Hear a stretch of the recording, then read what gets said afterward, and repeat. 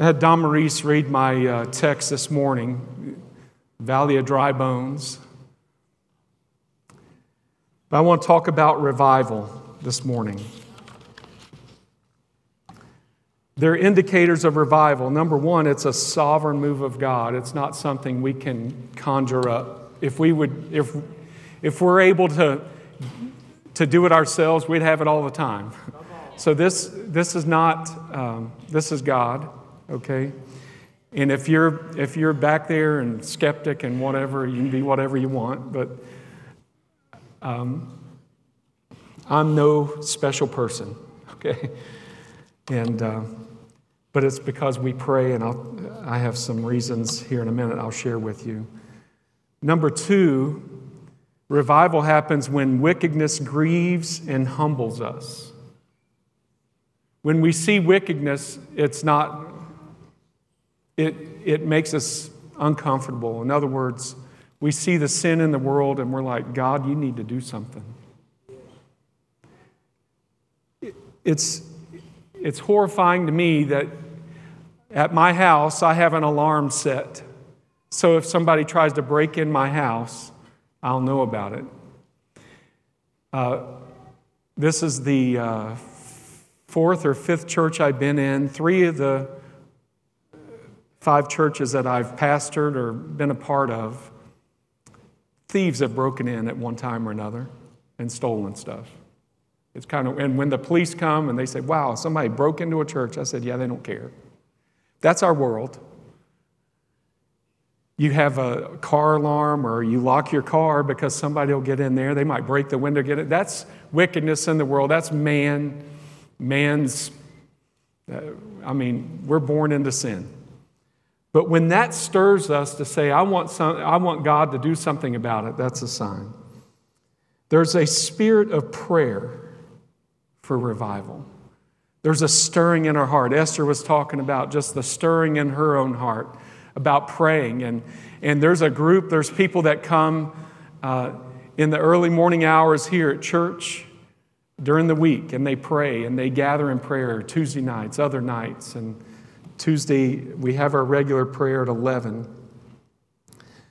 But that spirit of prayer for God to do something, because we're tired of just going through the same old motions. I don't know about you. I'm 57, okay? I'll just tell you my age. I know I look much older. That's okay. Makes my wife look even younger. But I've been in church all my life. All my life. And I don't want to just keep going through church. I want God to do something in our lives. I've seen these things happen over time. I want more of God. I can't live in status quo. Tonight I'm going to talk about Jesus as the bread of life. And the bread we eat now just satisfies us for this meal. But He is the life giver. Anyway, I won't preach that sermon. The church's focus is on God to do something. Number 5 of signs of revival, we begin to confess our sins. We begin to be open and say, God, here I am, a sinner. It's not that we're going to hell, but Lord, there are things that happen. Lord, forgive me my sin. Christians are willing to make sacrifices to allow God's Spirit to move. We turn off the TV, we pray a little longer. We put the non-spiritual book down, we pick up the Bible. Just whatever. It's not one's bad. It's like, okay, God, this is just cluttering my life. I'm going to set it aside because I want more of you. I want more of you. I need more of you. Because if I keep doing what I've always done, I'll get what I've always got. So if you're tired of the rut you're in, let God knock some of that out of the way and let Him fill it with this Spirit. And then when man doesn't want credit for the move of God, look what I've done. Look what God did when I prayed for somebody. You know what God's doing? He's stepping back. You want credit? You just got it, buddy. That's why this is how I know this is sovereign, because It's not, if it were me, anyway. So, revival is a return to something to its true purpose. What is the true purpose of the church? What is your true purpose and mine? Is it to just live our life, earn a paycheck, and have a meal, and do the same thing over day after day after day? No, it's to answer the call of God in our life, whatever that is. He's not calling everybody to be a minister. He's not calling everybody to be an evangelist or a missionary or whatever. But He's calling us to be believers that will proclaim who He is to a lost and dying world that needs Him, to be His witnesses. Number 2, revival breathes life in the church. What does it do? What does this do? It stirs us. We say, you know what? I can do more for God. Where can I work? Where can I serve? Where can I be more of use for the kingdom of God? And yes, we have opportunities and outreaches and all these things. And God wants you, as you go to Walmart, as you check yourself out at Walmart, talk to the person beside you. I was going to say talk to the cashier, but you are the cashier. You heard about the guy that went to the break room and they called the police on him and said, I already work here. I've checked myself out every time I come. Jonathan, how many billions of dollars $4 billion have been stolen from Walmart since they started this? I think it'd be cheaper to hire people to, anyway. Neither here nor there. That's our world. You give people an opportunity to steal, they're going to steal. Because they're not godly. Us believers, we're like, we should live godly. We should be an example to the world. Okay. He breathes life into the church. In the passage we read, he says, surely, in verse 5, I will cause breath to enter you, and you shall live. My prayer is, Lord, breathe fresh life into new life. Breathe new life into new life. A fresh wind, a fresh fire. Number 3, it's all about God. Man takes the back seat.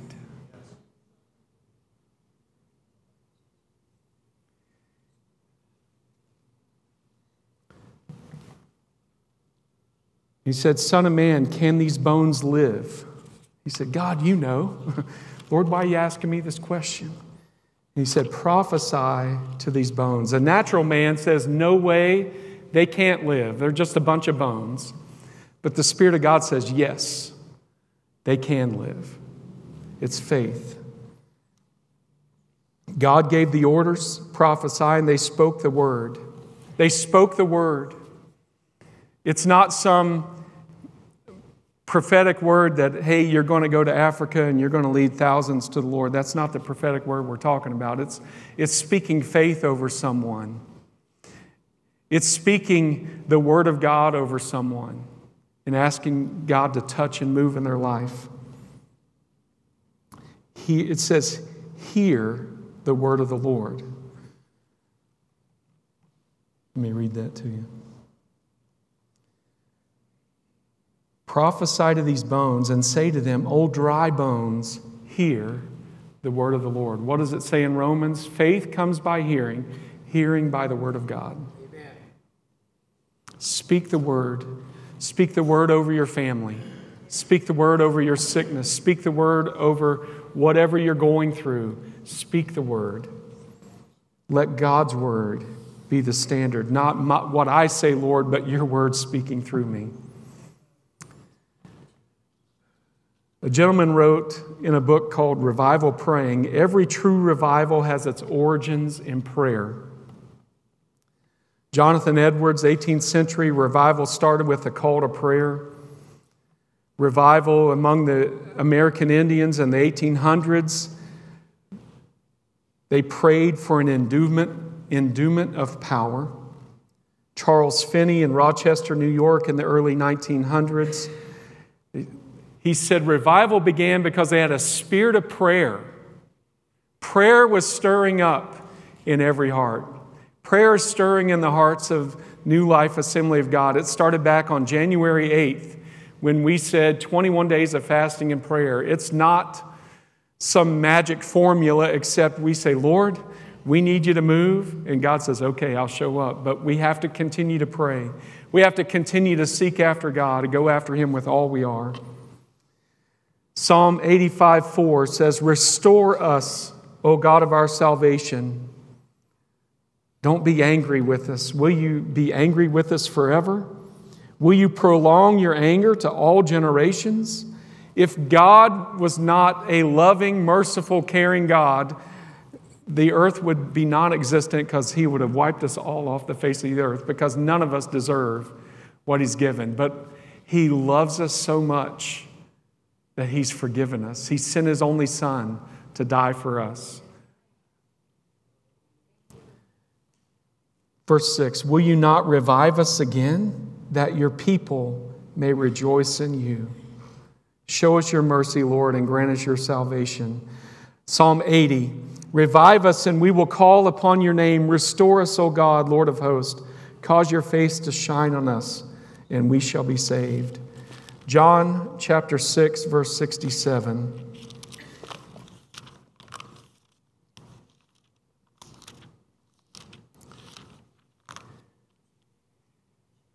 Jesus had fed the 5,000, then He said, I'm the bread of life, and then He went through this discourse, if you want me, you got to eat my flesh and drink my blood.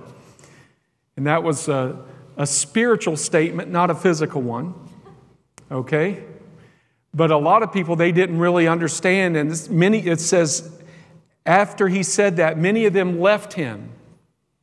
And in verse 67, Jesus turned to the 12 and said, do you also want to go away? Are you going to leave? And Peter said this, Lord, to whom shall we go? You have the words of eternal life. And I ask you this morning, with all the world has to offer,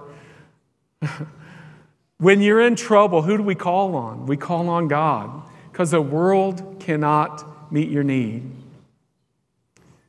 I have friends that are doctors, and they can do so much, but God gives the healing. I have friends that are bankers. Money will not solve every problem. You say, if I just had $1 million, everything would be fine. No, because you'd run through that, and then you'd need something else. You look at the world today, those that have these sports guys that have millions of dollars, they have everything they could ever want. They're most miserable if they don't have Jesus. Their life is miserable. They're in the 15th marriage or whatever. They have problems. Why? Because money does not satisfy. Only God satisfies. Only God can soothe the soul. Why do they go see doctors and have breakdowns, all these things? They're in rehab facilities. They're doing drugs. Why? Because that life does not satisfy. Jesus satisfies. Lord, I'm hungry for more of you. I'm hungry. And I'm like Peter, Lord, where else am I going to go? What else am I going to do? Who am I going to turn to? Where am I going to go? Except to you. He will meet every need. Now, it doesn't mean that it's just going to be like floating on clouds and everything's going to be fine. There's going to be trouble. There's going to be trials. There's going to be all kinds of storms in your life, but the peace speaker is in the boat with you. And He'll either speak to the storm or He'll ride it out with you. He'll be with you. The Bible says He'll never leave you nor forsake you. He's with us always. Think about those 11, ended up being 11 disciples that were in the end. Almost all of them were martyred for the gospel of Jesus Christ. So their life wasn't easy. But they had the precious promise, and we do too, that this is just a temporary place. There's a heaven to gain. And He desires all to be there. He wouldn't have come and died on a cross if He didn't make a place for us ready to go. Would you bow?